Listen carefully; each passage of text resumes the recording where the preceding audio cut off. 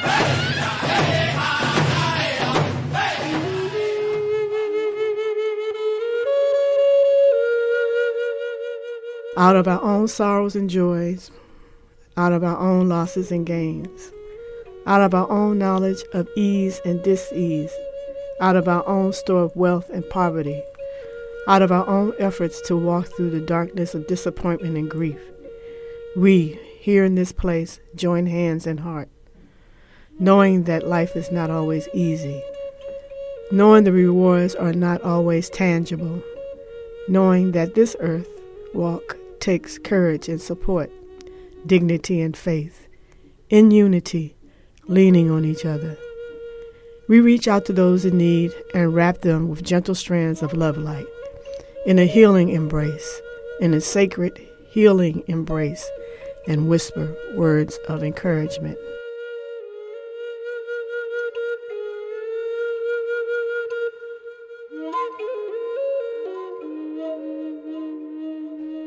My guest, Isabel Honorate. She's a native Dominican. She was born and raised in Santiago de los Caballeros, migrated to the United States where she earned a BA degree in comparative literature from Brown University and a master's in Iberian Golden Age and 19th to 20th century Latin American literature. She completed her PhD work in Latin American literature, specializing in critical theory, deconstruction, post-colonial, and post-colonial theory from Columbia University. Isabel is an experienced teacher and researcher. She taught decolonization courses for 5 years in the sociology department at the City College of New York. She was a consultant in the Smithsonian field, worked in Agua Dulce, an indigenous Dominican folk religion, and presented a paper on Taino cultural and genetic survival during the 16th century of the United Nations Permanent Forum on Indigenous Issues. She has also participated in the Dominican Studies Conference and has conducted field research in the Amazon on indigenous knowledge and traditional herbal medicine. Isabel is currently teaching in anthropology department at Lehman College in the Bronx. Welcome to the broadcast. Well, thank you for having me. Isabel, I wanted to start this conversation with talking to you about why you chose education as an occupation or a goal in life. Why was that? Why did you do that? Well, I think that ever since I was a small child, I liked reading and writing more than anything else. And then at some point towards high school, I realized that what I really liked was just knowledge. Mm-hmm. And by the time I got to college, I originally thought I could do engineering, like my mother wanted me to. Yeah. But then I realized that it was too limiting a field for me, for the way that I wanted to learn to think and work. And so I ended up taking some literature courses, and the rest is sort of history. I never went back. And then at some point while I was in college, I realized I needed to, have a career. Right. And I also felt I wasn't done with my reading and my research. And so a PhD seemed like the natural follow-up to that. And then once I entered graduate school, then it was with the goal to be a professor at some point, because that would give me the opportunity to be able to do what I love to do, which is talk about ideas, share knowledge, share information. And at the same time, I combine several passions. Also, my fervent desire that this world can be a better world. And I think that changing people's minds, helping people open their minds, helping people access information that they wouldn't have otherwise be able to even know it exists, that's a passion. And so it all seemed to fit in perfectly well once I was doing the PhD program, and I realized that I enjoyed teaching, in fact, almost a lot more than I enjoyed research. And so that's what I do. I try to change the world, I guess, one mind at a time. Okay. So has it been fulfilling for you with all of the different students? Yes. I mean, I love teaching. I love the classroom. In fact, now that we're in this, in the middle of this crisis, I've realized how much I like the classroom, because we're teaching online now and not in an actual physical classroom since the university is closed. And so I love the community that one gets to form in a classroom. It's like a journey that we take together. So at the beginning, even if we don't know each other, by the end of that journey, 6 months later, 5 months later, we have a community. There's a great exchange of ideas that can happen in a college classroom. And so all of that, for me, that's very fulfilling. Yes. I may always get nervous before lectures. I think some people do their entire lives because it's like a performance. But afterwards, I always walk out of the classroom energized and excited that I had the privilege to do that, to be able to talk to young people and help them understand fields of knowledge that they wouldn't have had access to otherwise. All right. Now, you have had probably some exceptional students that you stood before. Can you think of any one or two in particular? Exceptional students? Yes, of course. I call them my favorites. Just like parents, teachers, we pretend we don't have favorites, but of course we do. We're human. And so, of course, I mean, I've had at least, I can think of 2 or 3 students that have really stayed with me over the years. They've at least, 2 of them went on to grad school. One of them became a midwife after a culture and health class that she took with me in City College. I would normally, in my classes, because they're decolonizing classes, I normally sort of build a critique of Western culture, and then I give them the indigenous perspective on that same field of knowledge from an indigenous perspective. And so once she went through that class, she decided to be a midwife. So her entire life changed because of that class. And she was such an enthusiastic and intelligent student and engaged that it was a pleasure for me. In fact, that semester was one of my best semesters. And I call a semester a good semester or a best semester when I have a good group of students that are very receptive, open, and can take me further than I imagined the class, how I designed the class originally. And so that's really exciting for me. So yes, I have at least 2 or 3 students that I'm still in touch with them, friends with many of my students over the years. Do you ever take your students on field trips? Yes, I do, in fact.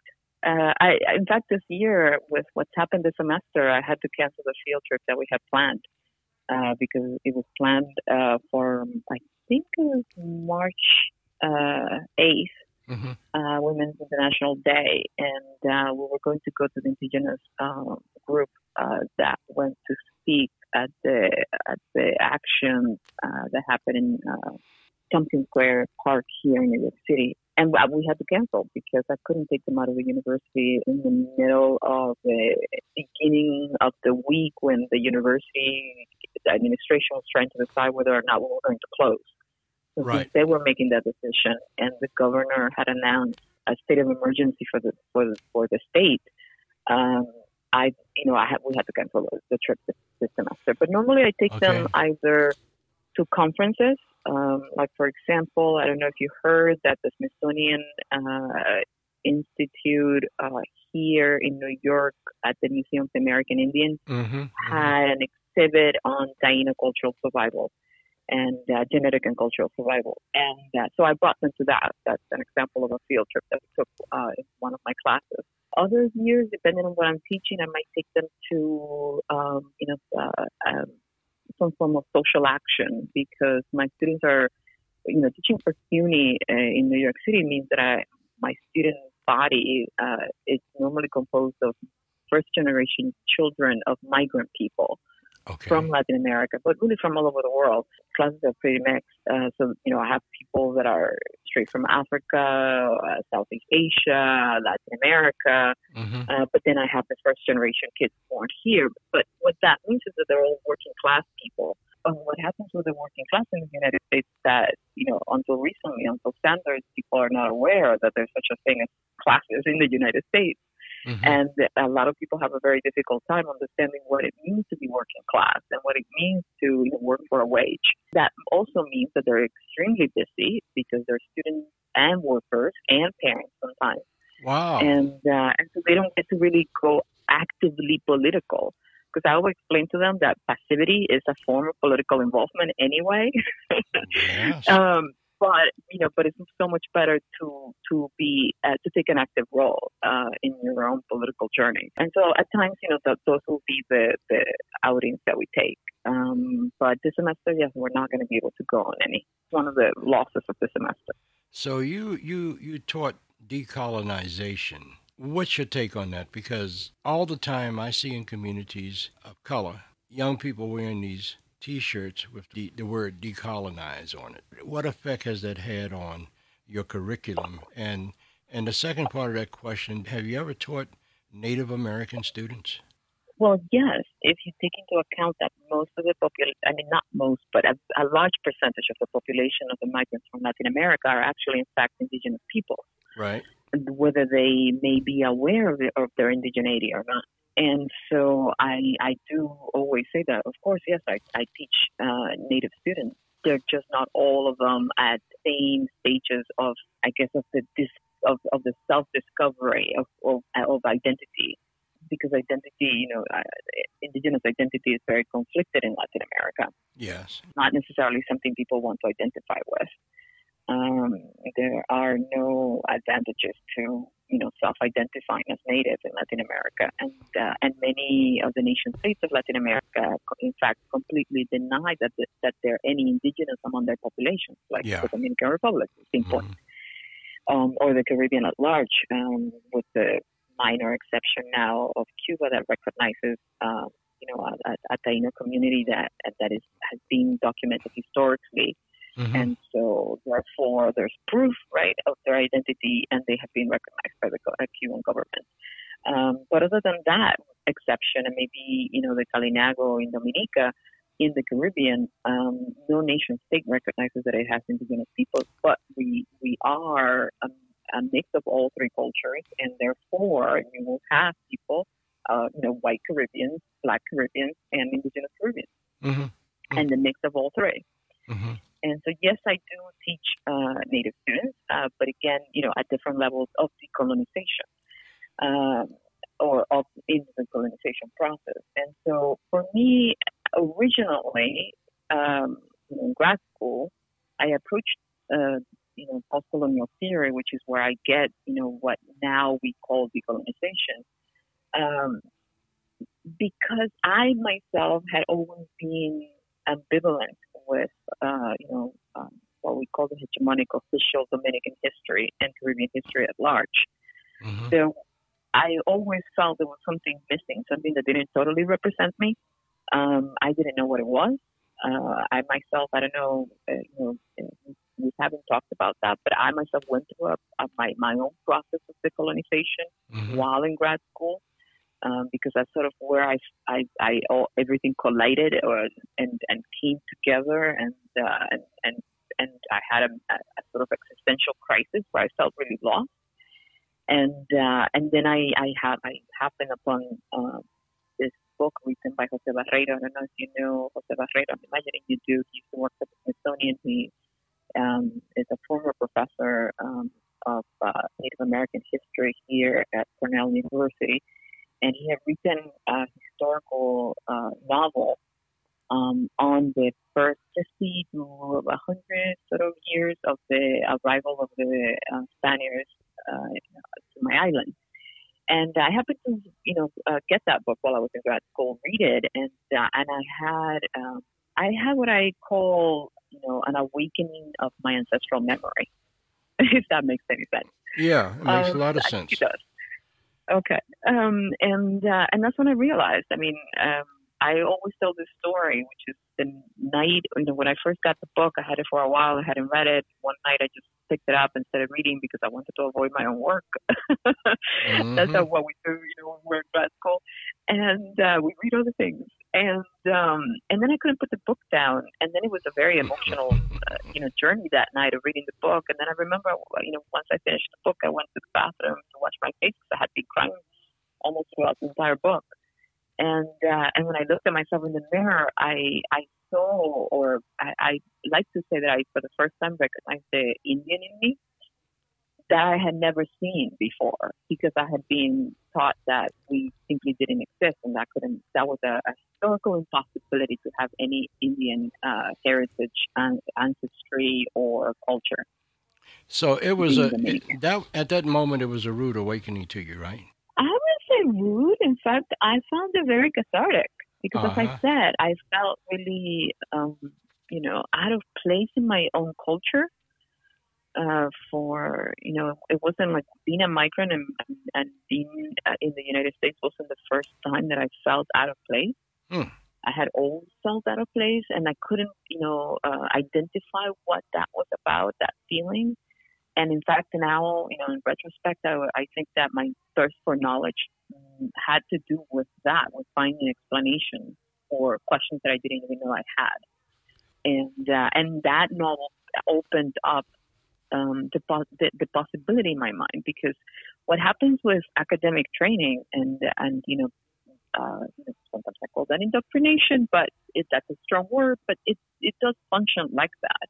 When we put kids through school from first grade through 12th grade, and we tell them the same story for those 12 years, by the time they come out, they think that that's the only possible perspective, let's call it, and in fact the only actual truth, quote unquote. But really, history is a matter of perspective, and it's a matter of who tells the story. And so that's not something you learn until you're in college. But even when you learn that, it just seems, it's another fact that you add to your list of facts, but it's not something that sinks in until, for example, I had that experience first with, for example, Blackness and African identity in the Caribbean. Right. Blacks in the Caribbean have gone through this too, the denial of blackness, the vilification of Africa, the erasure of anything, the attempted erasure of traditions, but certainly marginalizations of those traditions. And so I had seen it in action there, but again, it was sort of, an intellectual exercise to a certain extent. I didn't completely felt identified because I didn't grow up in an African, Afro-Dominican context in the Dominican Republic. And when I read Barreiro's novel, that's sort of where it all fell into place. I felt it in carne propia, as we say in Spanish, which means, in your own flesh. Right. And in my spirit and in my mind. And then my mind was able to grasp something that I had never been able to understand, which is what it really means that, historical facts can be manipulated into constructing an entirely alternative, different reality that has actually not that much to do with the facts as they have been written down, recorded on the one hand, but also about the fact that, most of what's written about the peoples of the Caribbean is written by the people who came from abroad and who were in fact their enemies and their oppressors. They wanted to learn about the people because they wanted to oppress them better. So that all really becomes more palpable and intelligible for me at least, once I had the missing side to the Caribbean story, which was the indigenous side. And that's what I mean by, I always tell there was something missing, both within my own personal story and history, but also at large with the entire region and my island in particular. I thought there was always something missing, something that it just didn't make sense. And in the ways that they narrate right now, for example, in academia, Dominican identity and Dominican history, there is an entire critique built on Eurocentricity and how it represents Africa and Blackness in the Caribbean. But there is no critique yet on how Eurocentricity also silences and attempts at completely erasing indigeneity in the Caribbean. That still just doesn't exist in the field. Okay. It does, but it's a very minor area. Right. Let's talk about the indigenous Dominican folk religion. I believe it's pronounced Agua Dulce. Oh, the folk religion, yes. Mm-hmm. Well, this is Jorge Esteves, who used to work at the Smithsonian. He was a researcher at the Smithsonian. He's retired now, just like Jose Barreiro. And Jorge Esteves is this incredible ethnographer and researcher. He worked for the Smithsonian for many years within the Taino Caribbean Project Division. And while he was doing, work for the Smithsonian in the Dominican Republic about other things, recovering artifacts, etc., he had this hunch that there were, first, I should say that most anthropologists would say that in the Dominican Republic, all the folk religions that we practice are of African origin, or are syncretism between West African religion like Yoruba and Christianity. Is that true? But what Jorge, well, that's what I'm, not entirely. It's what we have come to understand through Jorge's work. And also, folklorists like Irka Mateo. I don't know if you know about Irka Mateo. She's a great folklorist from the Dominican Republic, musician, artist. And she's also done a lot of field work. In conversation with Irka Mateo, Jorge Esteves has this idea. He goes, because of things that he's seen in the practices in the countryside of the Dominican Republic. And so he goes back a couple of trips more, gathers more data, and convinces the Smithsonian that this is something worthy of further study. So we headed, I think it was in 2016, summer 2016, Jose Barreiro, Jorge Esteves, and myself to the Dominican Republic to do a whole pilgrimage interviewing curanderos and traditional practitioners of a specific religion that is called the 21 divisions, 11 divisions. 21 divisions, if you look it up on Google or any scholarly book, they will tell you that it's mostly Afro-Dominican, that it's syncretism, etc.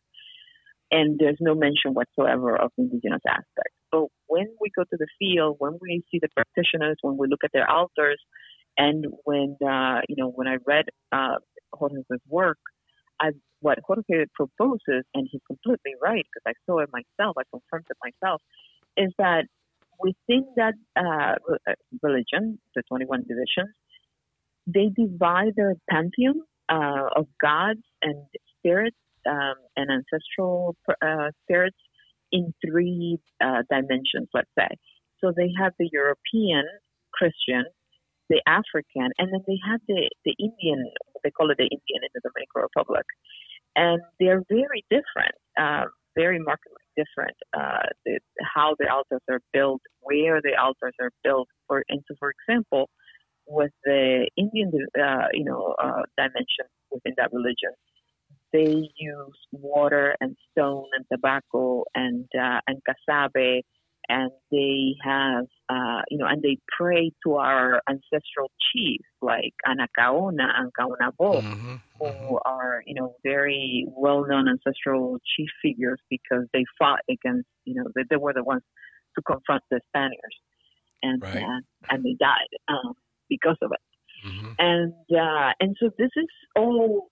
It's just simply been overlooked and not studied enough because most historians, right, since it's for most academics in any field, the disappearance of the indigenous in the Caribbean is a historical fact, and any, remnant of indigeneity is not something that any researcher is looking for, except this project in the Smithsonian and the few academics that work within this very, assumed Mm-hmm. feel of Caribbean indigeneity. So, in your works, you've done a lot in the area of decolonization, um, and decolonization is a very acute uh, subject matter to teach. And Well, let's just spend a couple of minutes on that because I have another question that I want to talk to you. okay, Okay. but let me just give you a conclusion to what I was saying before, which is that what Jorge and Jose and I were able to confirm after the 2016 trip is that Jorge was completely right. What exists within the 21 divisions, that Indian dimension is actually a remnant of the historical Taino religion that, as described by Fray Ramon Pané, um, which is one of the earliest and best texts we have about how Mm-hmm. our ancestors lived prior to 1492. So that's what I would say is that's the name in Spanish that the practitioners give that sort of subdivision within the 21 divisions. Okay. And so then to address your question about decolonization, I mean, essentially, it's actually quite simple. What it means is that I, in my courses, will always build first, the first part of the semester, a critique about what is, I guess, the major flaws in Western thought that have led to, the supremacist ideologies like sexism, racism, and classism, Mm-hmm. Mm-hmm. and those systems of oppression that accompany them. And so then once we understand, what is, I guess the flaws, and we build a critique of Western culture, then I give them the indigenous perspective, and so I bring in indigenous knowledges. For example, in culture and health, I could tell them about, how health and healing are something that are completely different and approach in a very different and more holistic way from an indigenous perspective than a Western perspective. Um, and in something, for example, like this class that I'm teaching this semester, one of the classes I'm teaching an introduction to cultural anthropology.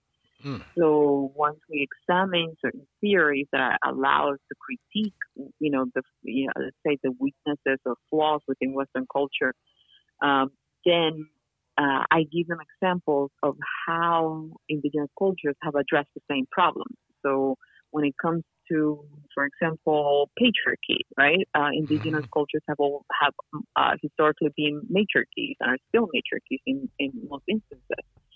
So we talk about societal organizations, how, for example, um, you know, uh, how Marx got his inspiration Right. for communism from studying, what he called primitive, Mm-hmm. but with in fact, indigenous, communal way of life. Things like that. You see, so I give them both sides, and that's what we call the colonization, right? We take away the non-factual or askew information that they have on the indigenous peoples, and we also put into question ideas that they take for granted, like that civilization means a Yeah. certain type of technology, and that technology is only electronic. That there are no other types of technologies. So we question all those certainties that they have, and then we give them the perspective of the indigenous, traditional knowledge, which is Okay. in stark contrast to Western Mm-hmm. traditions. Okay. Now I want So, to. and that's what we mean by decolonization, right? We help the students understand how in their learning process, that is a process of colonization itself, Mm-hmm. a colonization of the mind, right? Okay. What we're going to come back in about a minute or two. This is WPFW 89.3 FM, the American Indian Indigenous Peoples Troops. Justice for all, the most dangerous show on radio. WPFW 89.3 FM. We'll be right back.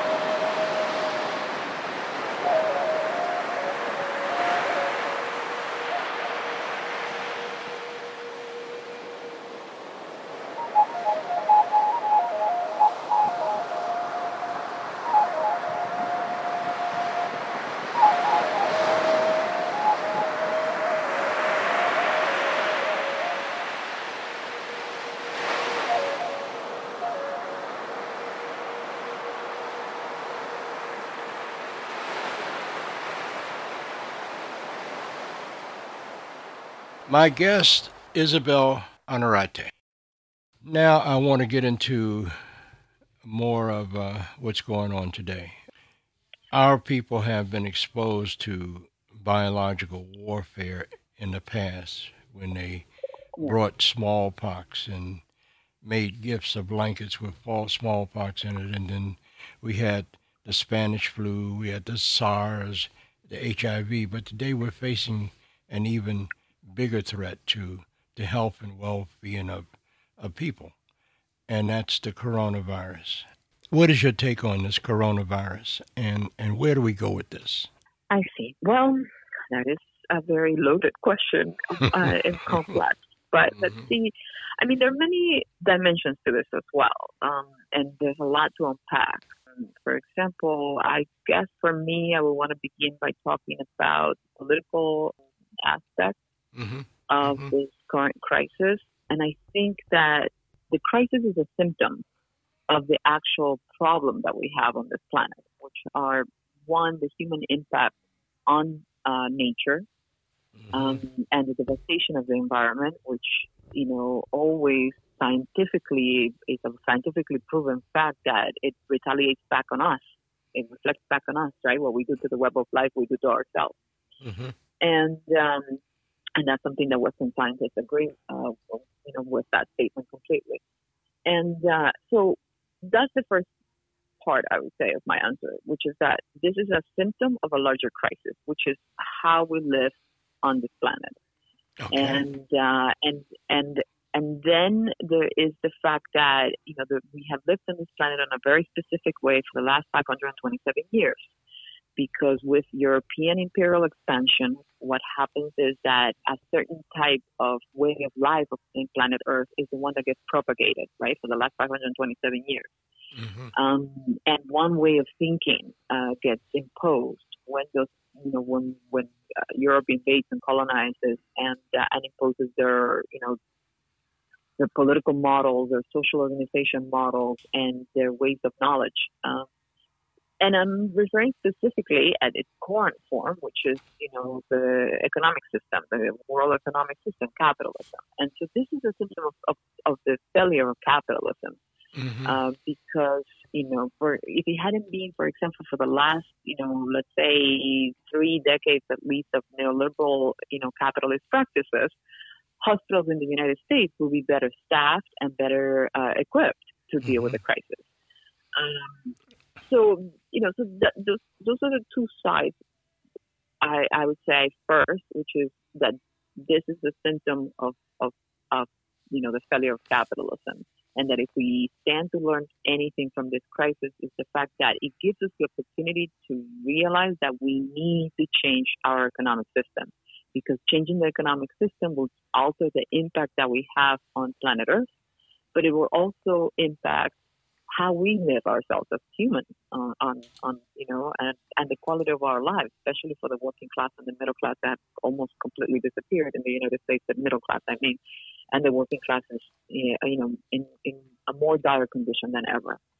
So I think that this is a moment, in spite of the fact that we are, for our own benefit, we have to isolate and we have to social distance from each other. I think that we still need to form a collective response to this crisis.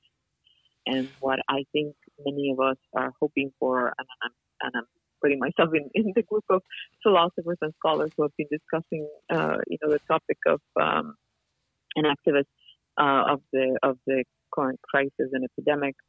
And I think I side with everyone who is hoping that this is the moment where humanity takes a good look at itself and realizes that we do need to alter the way that we relate to animals, to the environment, to the trees, to all the other children of Mother Earth, because we're not the only ones.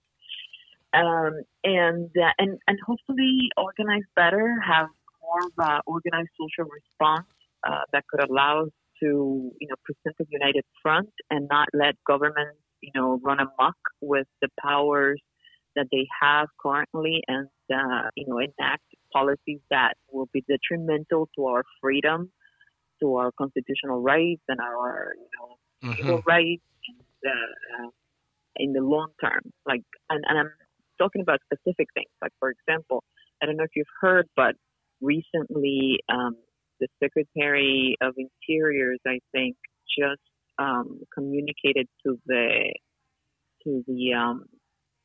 Mashpi Wampanoag people that they are Yeah, yeah. expected to vacate their land. And that's outrageous. I mean, the Mashpi Wampanoag have been on that land for the last 12,000 years.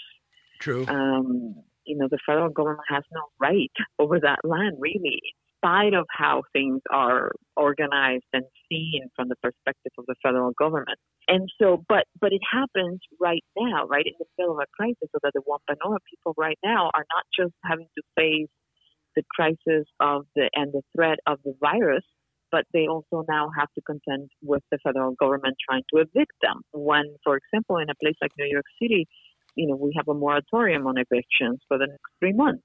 So there is a very important political dimension to this current crisis that I think, while people are scared and distracted, they can be easily manipulated into relinquishing more of their civil rights, and we should be vigilant and mindful about that, and not let things like that happen. So, even if we're in our houses, we can sign petitions, we can stand with the Wampanoag, we can Absolutely. distribute information, Absolutely. Now, if we can you, create networks of support.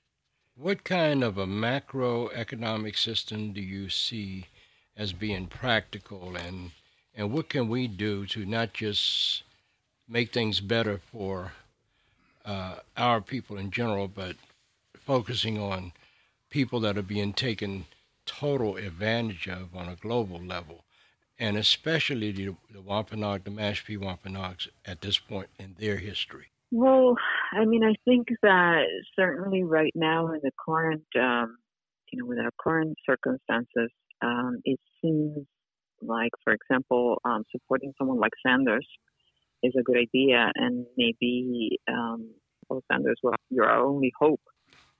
It seems like that would be a good option. To support progressive candidates that can really actually alter the system, because the system needs to be altered. The system doesn't really it doesn't really work for everyone. It only works for the elite, the 1%. Mm-hmm. Um, Mm-hmm. and we may be the historically oppressed, and we may be the most marginalized and the most vulnerable, but there are many others in that have been affected by this system. I mean, even the white middle class is affected by the system. There are people in ICE detention centers, illegally in prison. There are children who have been separated from their parents. I mean, the number of victims of capitalism it's really quite staggering. In fact, if you want, I can give you statistics. I pulled out this list that I give my students on the statistics, and for example, the annual human cost of capitalism is about 8 million people die a year from lack of clean water. Okay. 7.6 million people die of hunger, right? 3 million Right. people die of curable diseases. To finally completely answer your question, that, I think in the short term, we support progressive candidates. In the long term, we organize communally, locally, because I think that we need to take matters into our own hands to a certain extent, grow our own food, and be of more social support to Right. each other Mm-hmm. at the local level, and then gradually work towards getting local representatives, and gradually altering the system. Okay. How about this? We see that the European economic model has not worked. And we Yes. also know that after this crisis subside, that with all of the devastation, that nothing will be the same again. How do you feel about cooperatives? How do I feel about A cooperative it? type of a situation to change Oh, well, yes. I mean, the paradigm, right?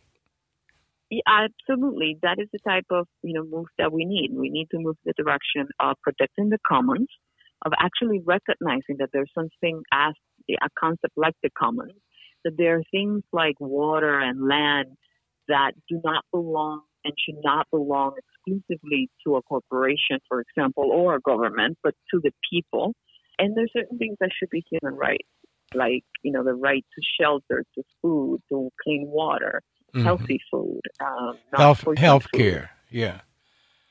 Healthcare, exactly. With this current crisis, has made it very obvious of how is it possible that, a first nation like the United States, a first world nation like the United States, is incapable of confronting a crisis like this. This should not be overtaking a place like New York, right? We're lacking beds, respirators, and staff that are not appropriately equipped to deal with the pandemic. Why is that? Because in the last 2 administrations, at least, if not 3 or 4, what the government of the state and the city have been doing is defunding hospitals and reducing the number of beds.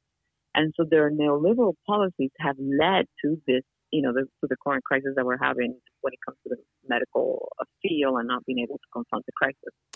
And then you also have these stupid decisions being made by this president on disbanding the emergency management on healthcare. I see no sense in that. And I'm also seeing that a lot of decisions that he's making are all slapping him in the face because they're not based on any facts or reality. It's only his own personal ego. This has not helped the situation, and it's hurt us more than anything else. Yes, well, you see, after the 2016 election, Professor Chomsky called the United States the most dangerous organization in the world and the most detrimental to human life. And he has a point, because the worst thing that could have happened to a certain extent was what happened in the 2016 election. Because the people in power right now are not interested in human life. They don't consider life as sacred. Their God is the economy, and they don't understand that the economy is actually people. And their God and the working class is the economy. Yeah, they don't realize that. They think the economy is the corporation and the accumulation of wealth and the market, and that if they take care of the corporation, the market, and the accumulation of wealth, all will be well again. All will be well only for a very reduced group of people. Okay, you mentioned their God, and their God is the almighty dollar, nothing else. There's no, as you said, there's no respect for human life.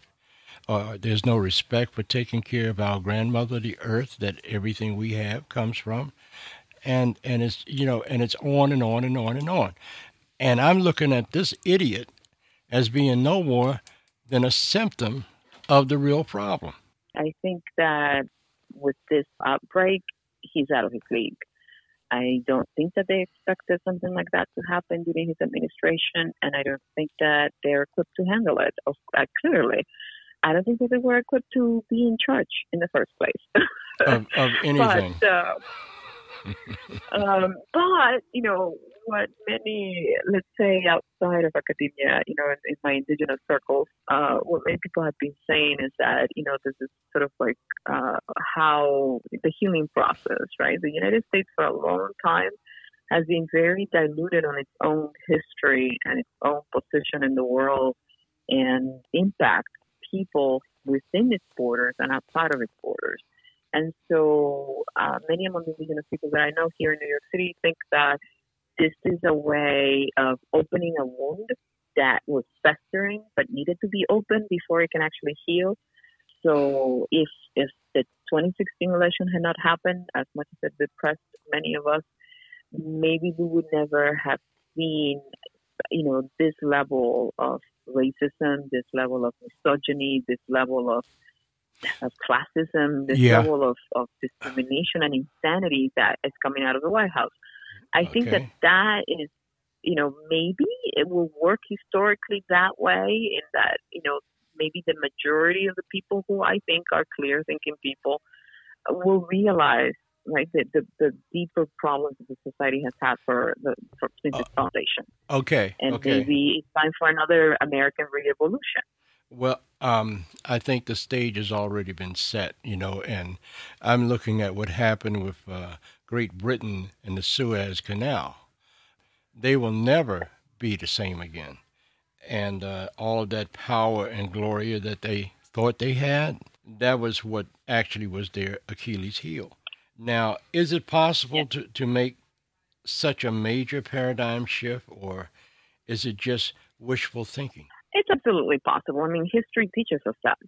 Imagine the French Revolution, right? Before the French Revolution, it was unimaginable for people to think that they could kill their kings, but they did. And think about the Haitian Revolution. Before the Haitian Revolution, it was unthinkable for Europeans that people of African descent were human, and let alone would ever be free, and let alone would ever be able to defeat the Napoleonic army, which they did. So it's absolutely possible. Humanity has done it time and time again. We went from being nomadic to being, settled agricultural people. We transitioned from patriarchy to matriarchy, and now we seem to be heading back into, something that is at least matriarchy. The idea of matriarchy is coming back. It took 10,000 years, but it's coming back. Yes, only 10,000 years in certain parts of the world, because of course in the Americas it's only been 527 years since it's disappeared, the ones that couldn't survive. But so humanity has done this in many, many times. But that's also part of sort of the human story. We get so used to one way of thinking or one idea, and that idea takes hold, and it takes a long, long time for people to let go of that idea. But we have in the past, right? We went from monarchies to, representative governments. We went from, racialized slavery to at least wage slavery, et cetera, right? So we have made transitions. We have made paradigm shifts before. It's not impossible. And we've done it. And now our collective survival is at stake, because what I always mention in my classes is that it's actually, people have it wrong in the sort of popular narrative in the media. It's not the planet that's dying. It's us. We are the ones who will disappear if we don't change our ways. It's human life that won't be possible, right? The planet will regenerate. Mother Earth is, incredibly powerful. She's done it before. So it's humanity that has to learn to be flexible, and it's humanity that has to learn to grow. And I think it's time, and our prophecies, right, talk about this. And so I think that this is the time that has been foreseen by our ancestors, our elders, and of many different nations throughout, Abya Yala.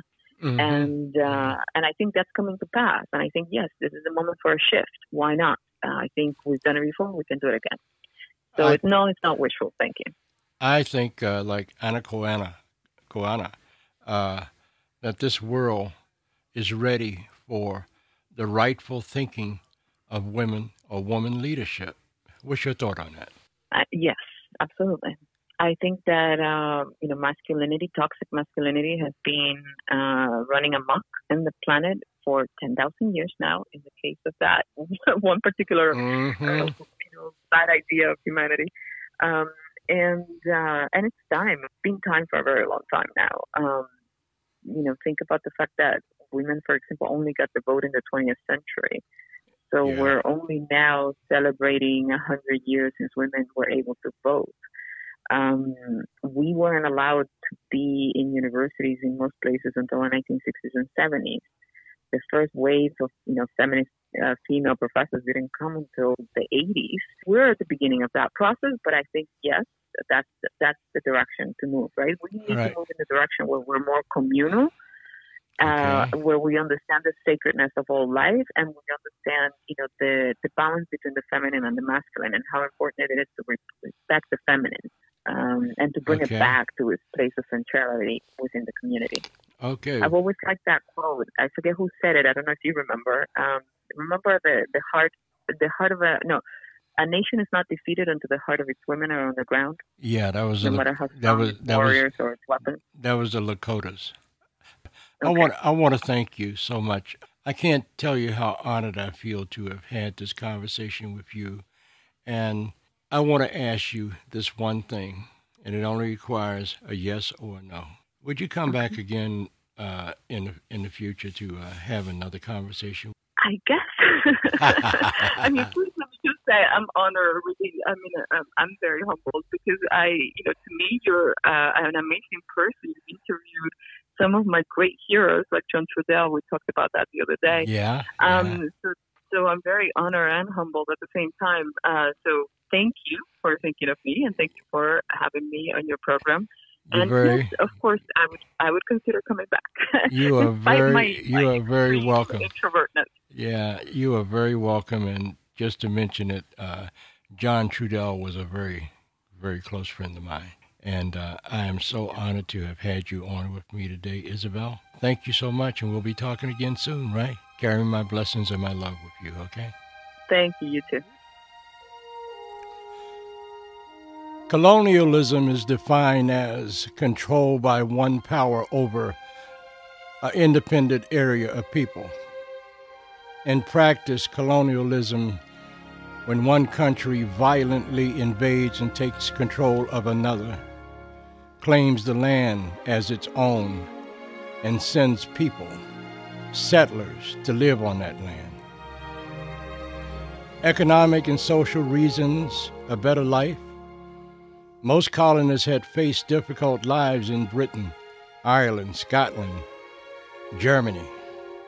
They came to the Americas to escape poverty, warfare, political turmoil, famine, and disease. They believed colonial life offered new opportunities. But colonialism is the theory that we are superior to everyone else, so that means that we have the right to take over their land and run it for our own benefit. Colonialism is the theory that leads to colonization. And colonization started way before they came here. In 1452, the Pope of the Roman Catholic Church out of the Vatican issued a Catholic edict or order that said to European people that if you go anywhere in the world and you meet people that don't look like you, act like you, think like you, and refuse to convert to Roman Catholicism, you have the divine right to subdue them or enslave them or kill them. And anything that you see that they have that you want, you have a right to take that, provided you give 10% back to the Roman Catholic Church. And today we are paying for that here in the Americas. COVID-19 is just one answer for what they did to our people here in the Americas. I'm J. Winter Nightwolf, and this is the American Indians Troops, Justice for All. Danada Goai Wado.